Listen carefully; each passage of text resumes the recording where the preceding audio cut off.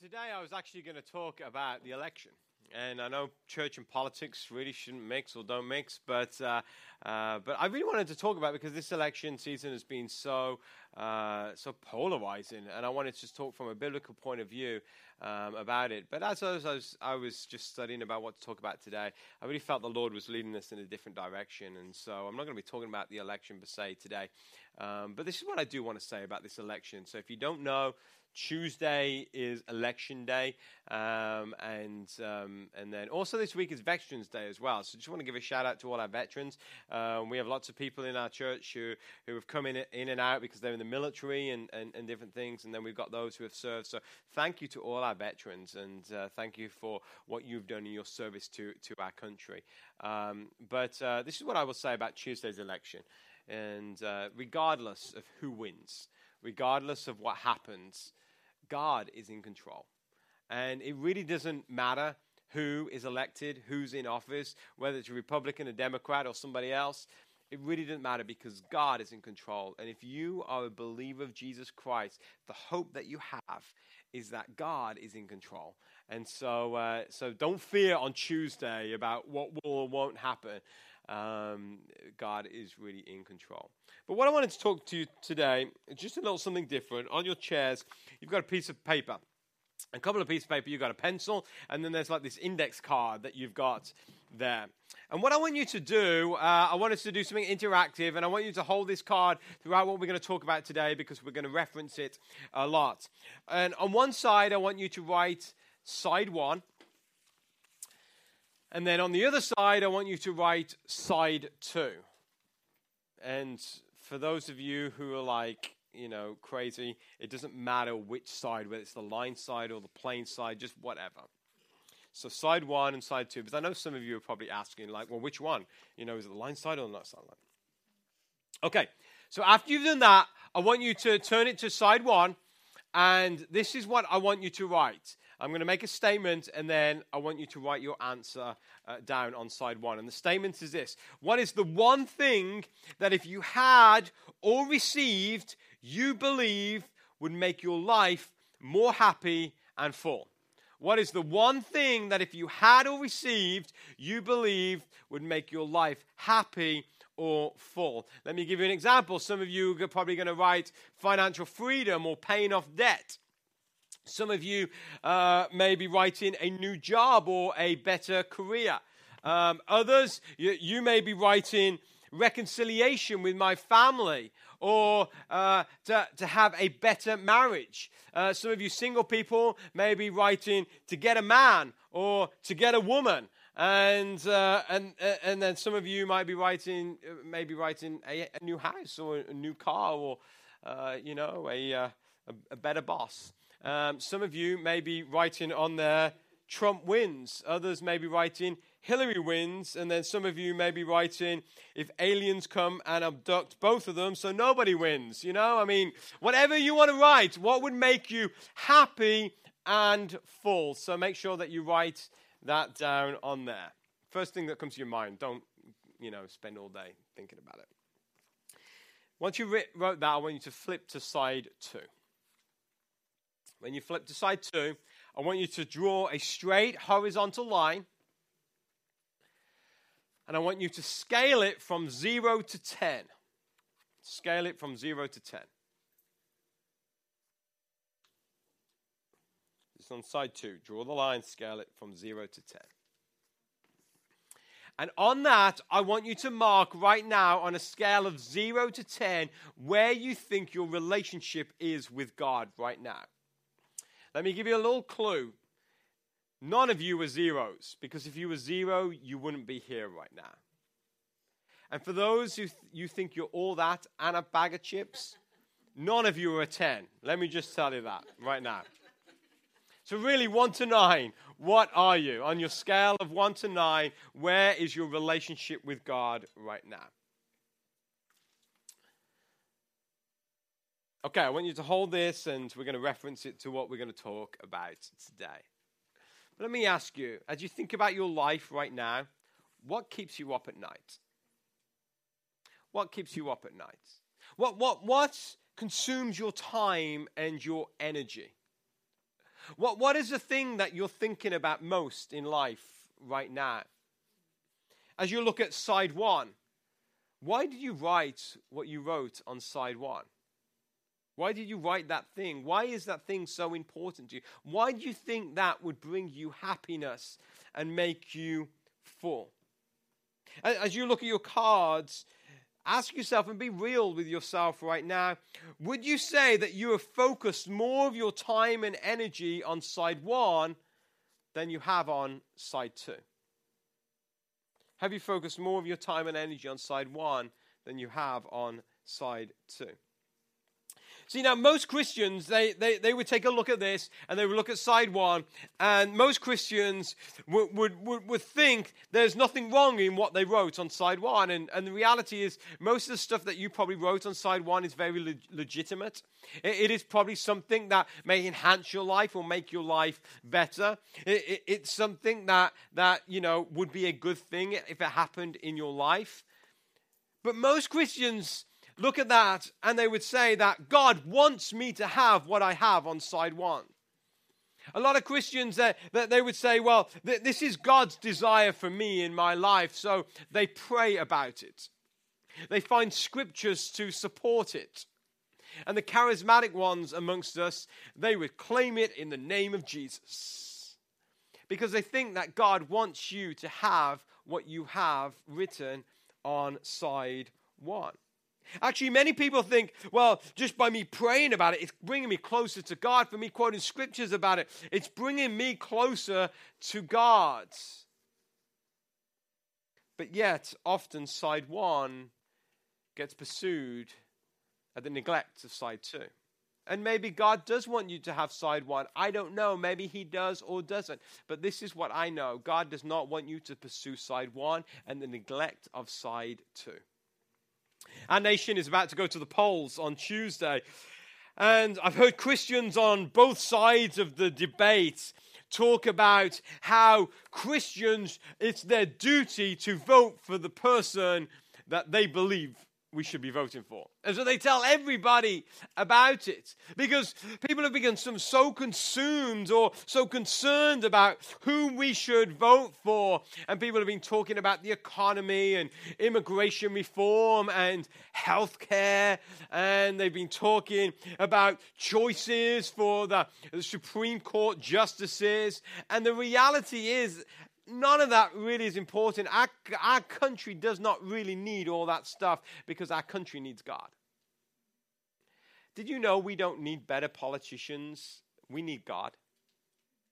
And in your life right now, you think that you need side one. That side one may be consuming your life right now, but the reality is side one is not as important as what you think it is.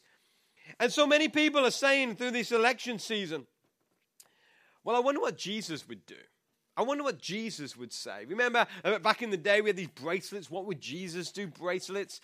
And people are now through this election, well, who would Jesus vote for? And I tell you, this is what I think Jesus would say. After reading through the Gospels, I got a feeling Jesus would probably say, hey, quit worrying about the election. Quit worrying about the things that are side one. Instead, your focus should be worrying about how am I doing on side two? Is my relationship with God going from a 1 to a 2, or a 2 to a 3, or a 4 to a 5, 6 to a 7, 7 to an 8, 8 to a 9, 9 to a 10?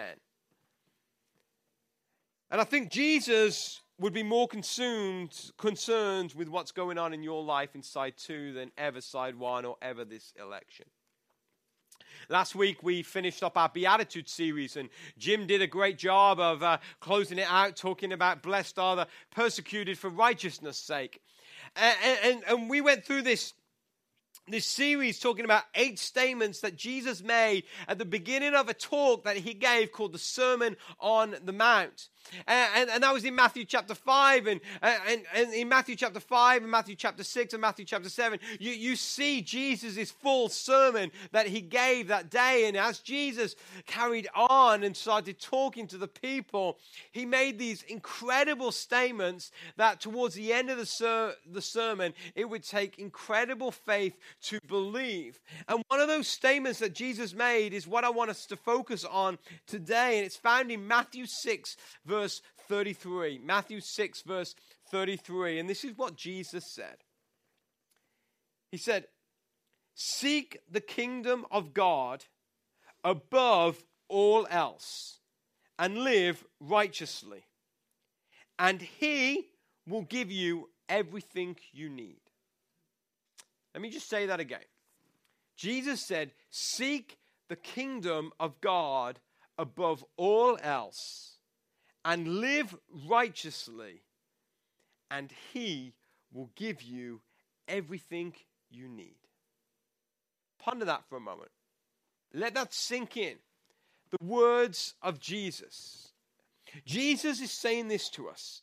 If you seek his kingdom above everything else and seek to live righteously, and we said to be righteous is to be in right relationship with God. So if you seek that relationship with God, and that becomes first and foremost in your life, then God takes care of everything else. That's what Jesus is saying. If you focus on side 2, God's going to take care of side 1. If you focus on side 2, God will take care of side 1. See, our nation needs God. Because our nation is a nation that will only be righteous when we focus on side 2 instead of side 1. And in your life, you need to focus on side 2 instead of side 1. See, you may think that side 1 is going to bring you peace and happiness and joy, but in reality, it probably won't. See, when you focus on side 2, when you focus on the kingdom of God and your relationship with God, you suddenly start to find the true meaning and purpose to life. You find real joy and real peace and real hope and real love. Now, let me ask you, I want you to look at side 1 of your card. And as you look at side 1, ask yourself, is side 1 in your life right now hurting side 2? Is side 1 in your life hurting side 2? See, I've known many of you for a long time, and some of you I've known just for a little bit. Some we're still kind of getting acquainted. But this is what I know about many people that are in our church. I've known that the problems of side 1 has caused many sleepless nights. I've known the problems of side 1 has caused much anxiety and pain. For many of you, side 1 has caused many extra hours at work where you've spent more time trying to make more money than spending time with your family and dealing with your marriage. I know side 1 has caused some of you many tears. Some of you much tiredness. I know the pursuit of side 1 has caused many to neglect their relationships with one another. And there's been fighting maybe in your family or in your marriage because of the pursuit of side 1. And I've seen many people over the years in our community of faith, they have fallen in their faith and become inconsistent towards God and his church because side 1 took priority over side 2. Because they were so consumed in pursuing the things that would make them happy and try to bring fullness into their lives. And this is what Jesus is saying to us. Newsflash, side 1 isn't as important as what you think. Side 2 is the most important thing in your life, and that is creating a better relationship with Jesus. See, I wonder if we spent as much time on side 2 as we did on side 1, I wonder what our lives would look like. If we put as much energy into side 2 than we did side 1, I wonder what our church would look like. I wonder how we would impact our community. I wonder about the greater Baltimore area, how that would be impacted. I wonder if all Christians throughout this nation, they focus more on side 2 than side 1. I wonder where our nation would be right now. See, side 1 isn't as important as what you think. So often we have this soft view of Jesus. Many people think that Jesus was just like this hippie kind of guy who came around, said some nice things, was like, peace everybody, forgave people as much as he could and healed people when they came and looked past people's sins. And that's people's view of Jesus. He was this lovey guy who just loved everyone. And the reality is when you read the Gospels, you start to see that, Jesus was a man of love. But when you've experienced true love, you realize that love fights hard. Love does not shy away from saying the right thing, even when people don't want to hear it. He knew that when you build your life on side 2, where God is continually first, you start to discover joy and love and peace and hope. And Jesus said sometimes some harsh things that when you first read it, seems almost, that can't have been Jesus. Jesus couldn't have said that. And one of those is in Luke chapter 9. Luke chapter 9. And I remember that as a kid, the first time I read this, I was just like, wow, what is Jesus on? This is terrible.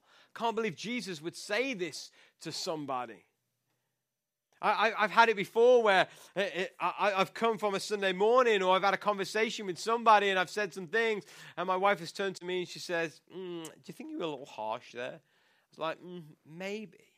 And I can imagine the disciples of Jesus coming to pull Jesus aside and saying to Jesus, hey, look, Jesus, we know you've got good intentions, but tone it down just a little. You're scaring people away. Because this is one of the things that Jesus said in Luke chapter 9, verse 59. A man had come and been intrigued by Jesus. And Jesus said to him, come, follow me. The man agreed. But he said, Lord, first let me return home and bury my father. But Jesus told him, let the spiritually dead bury their own dead. Your duty is to go and preach about the kingdom of God. Another said, yes, Lord, I will follow you. But first, let me say goodbye to my family. But Jesus told him, anyone who puts their hand to the plow and then looks back is not fit for the kingdom of God. Pretty harsh stuff, right? There's this guy, his father has passed away, and Jesus is saying, forget your father, come follow me. The kingdom of God is more important than your father. Then he says to another man who says, look, I just want to say goodbye to my family, like give my wife a kiss, give my kids a hug, and say bye to my parents, and then I can follow you. And Jesus is saying, no, you either come now and follow me or not at all. See, it seems really harsh, but in the Jewish culture, when somebody died, when a father died, the eldest son's responsibility was to bury his father. There was all this tradition and custom that they would have to go to, and it was the eldest son's responsibility to do all that. Then they went into a period of mourning. And in the Jewish culture, that period of mourning could last up to 1 year. I mean, it kind of puts to shame what we do. I mean, someone passes in the United States, and we got them in the ground in 2 days. I mean, and we're like, done the party, and then we carry on. No wonder a lot of us deal with grief, like years after, because we don't go through that mourning process. But Jesus is saying to the guy, look, you can go and bury your father, and you can go and mourn for a year, but this is what's going to happen. You're going to go away, and you're going to forget all about me. Because right now, following me is the most important thing in your life.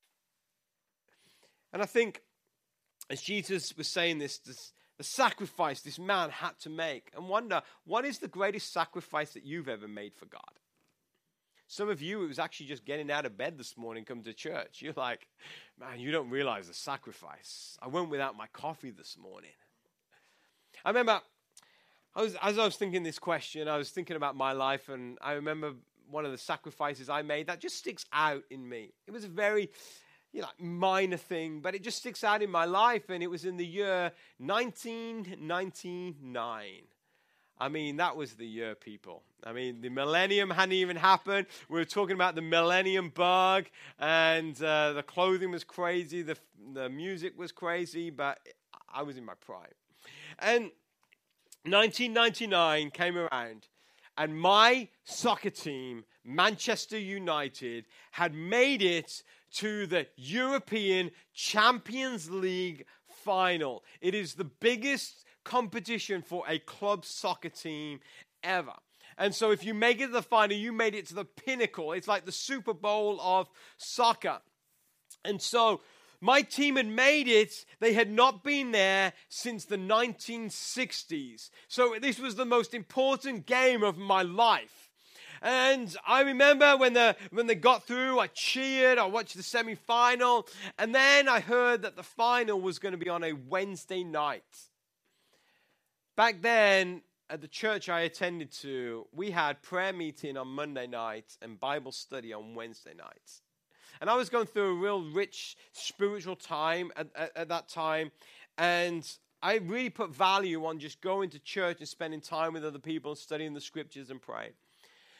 And I had this tension. Do I watch Man United play, or do I go to the Bible study that will be there next week, So I weighed these two options up, and I really wanted this option to watch the game. But there was something in me said, you know what? As small as it is, I really need to put God first in my life and put the kingdom of God first in my life. So that Wednesday night, I set my VCR. Anyone remember what a VCR is? I set my VCR and I went to church and went to the Bible study. There was probably about 30 of us there that night. And by the end, I was falling asleep. And I was like, I wonder how my team's doing. And on the way home, I made sure I didn't know the score. I mean, it was before we had Facebook and Twitter and you could check your app on your phone. All I had to do was switch the radio off in the car. I went home. I got my VHS, put it back in, and I started to watch it. And throughout the game, Man United were losing, and they got to the 90th minute, and they were 1-0 down. And I was like, it was probably a good job I went to church. And then the most unbelievable happened. It's gone down in history as one of the greatest moments of soccer history. Man United scored 2 goals in injury time, and they won the European Cup. I mean, it was amazing to think about it. And I'm like, and I missed it live because I was at a Bible study. I went to bed that night. I was like, man, I wish I could have seen that live.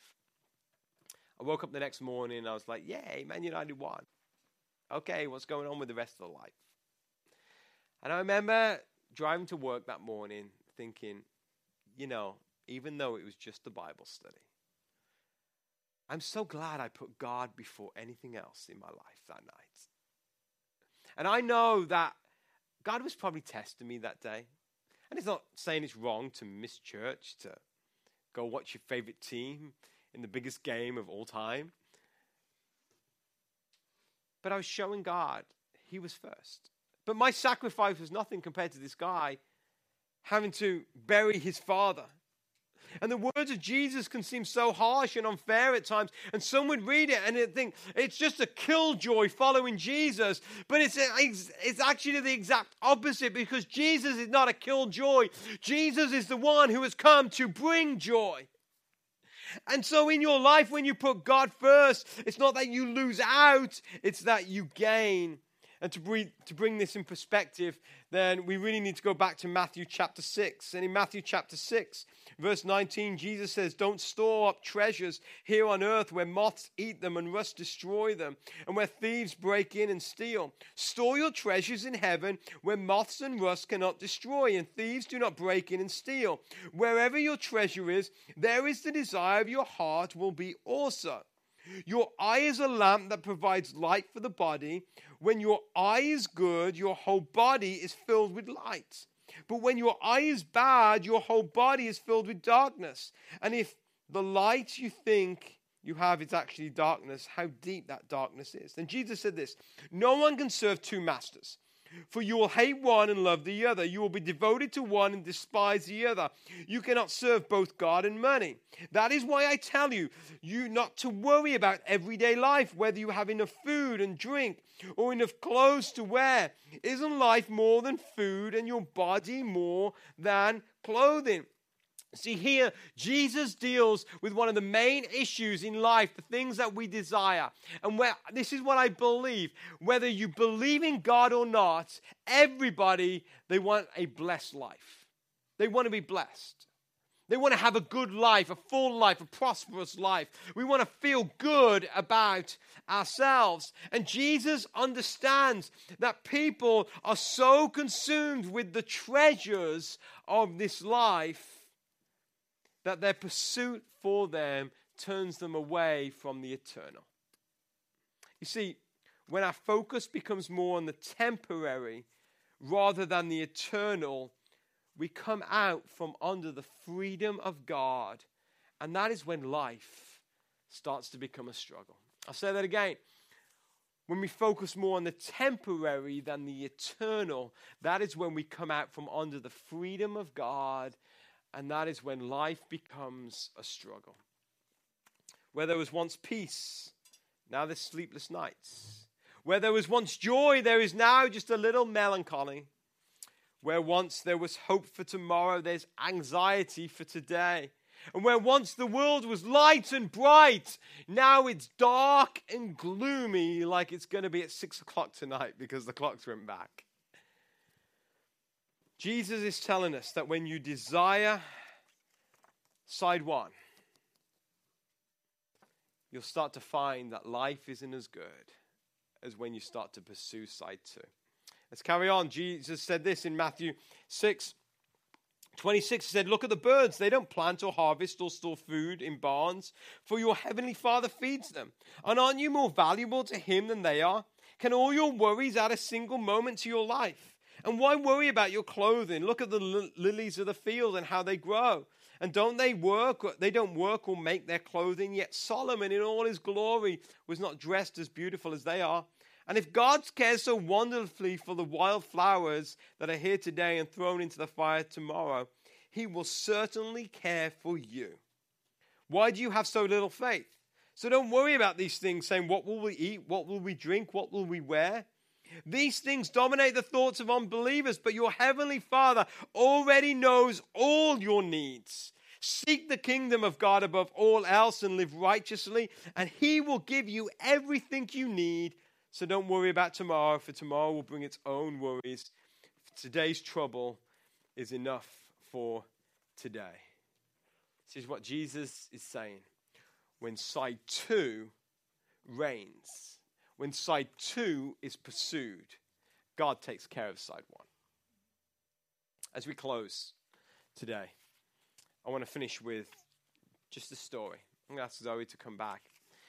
This is a real life story of some people that put side one over side two. A couple of thousand years ago, there was a nation called the nation of Israel who had a king called King Uzziah. King Uzziah was one of the greatest kings in Israel. The Bible says that his fame spread across the world. That during his time there was economic prosperity. The storehouses were full. The livestock were multiplying. And everybody thought that Israel was blessed. Everybody look and think, God is blessing Israel. Then God spoke to a guy called Joel. Joel was a prophet of God, meaning God spoke to him to give a message to others.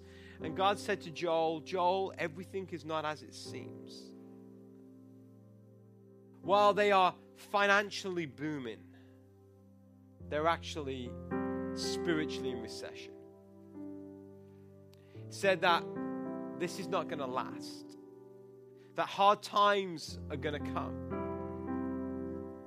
And so Joel, he went and started to tell the people That when you focus on the temporary, then instead of the eternal, you'll soon find out that the temporary is just that. It's just temporary. And in the middle of their prosperity, Joel starts to tell the people that bad days are going to come. In fact, he said that there's going to be locusts that are going to come and destroy the land, going to destroy the crops, and the financial prosperity that you're seeing right now will not last forever. See, when you are in spiritual recession, you start to lose the joy and the peace and the love that the kingdom of God provides.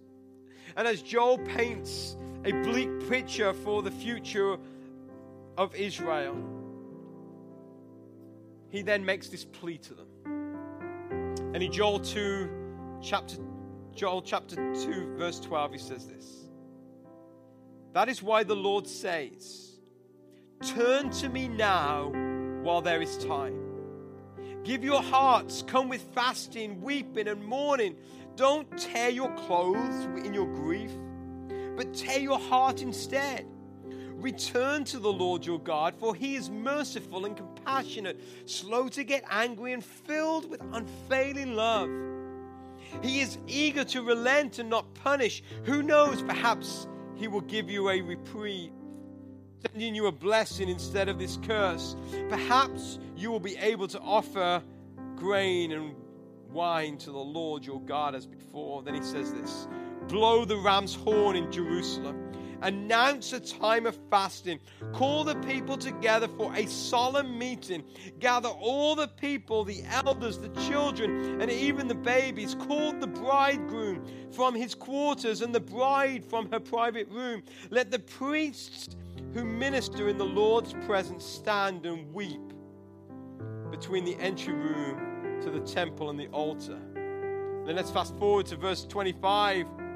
After they did all that, Joel says, the Lord says, I will give you back what you lost. To the swarming locusts, the hopping locusts, the stripping locusts, and the cutting locusts. Who knew there were so many locusts? It was I who sent this great destroying army against you. Once again, you will have all the food you want, and you will praise the Lord your God who does these miracles for you. Never again will my people be disgraced. Then you will know that I am among my people Israel, and that the Lord your God, and there is no other. Never again will my people be disgraced. And he said this, then after doing these things, I will pour out my spirit on all people. Your sons and daughters will prophesy. Your old men will dream dreams, and your young men will see visions. In those days, I will pour out my spirit, even on servants, men and women alike, and I will cause wonders in the heavens and on earth. Joel says this, in this moment, you are to go from side one to pursuing side two. He calls a solemn meeting. A solemn meeting was a day that they set aside to pray and fast and dedicate their lives to the Lord. And Joel says, if we do this, then God will bless us. And as I was reading that this week, I felt God just saying that we as a church need to set aside a day, a solemn day, that we are going to pray and fast as a church together. So on your chair, there's these little flyers that says Day of Prayer. And so on November 16th, Wednesday, November 16th, we are going to set aside a day as a church to pray and fast and dedicate our lives to God, where on that day we will focus more on side two than we will on side one. And whether you're at work that day, or you're at home, or you're on vacation, or whatever, I just ask that you would set some time aside that day to pray. Miss a couple of meals. Put the phones away, turn the tablets off, turn the TV off, and set some time aside to pray. There's 6 things I want us to pray for. I want us to pray for our nation. I want us to pray for our families, our marriages, our children. Pray for our hearts. I want us to pray for our church, that we would be a light that shines in this community. Pray for our neighbors and our co-workers and our friends. And then finally pray like Joel prayed, that there would be the outpouring of the Spirit of God upon us. Because side one is letting us down. Seek first the kingdom of God and His righteousness, and God will give you everything you need. I'm going to ask you to bow your heads in prayer and ask for the band to come back. And as your heads are bowed, what I want you to do, I want you to take that piece of paper, that card, and I want you to look at side one.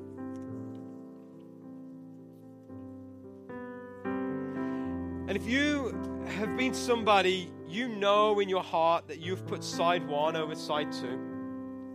You've pursued side one more than you've pursued side two. But as we've been talking today, you've been challenged, and you know that God is telling you that you need to focus more on Him, that you need to put His kingdom above everything else. So if that's you, I want you to look at side one. And Joel tells the people, he says that they are to turn back to God. And so, as a symbol to God and to yourself, if that's you today and you know that you need to focus more on God, then what I want you to do, I want you just to turn to side two. And as we turn to side two, I want us to pray, and I want us to pray this prayer. Father God, we thank you for the kingdom of God.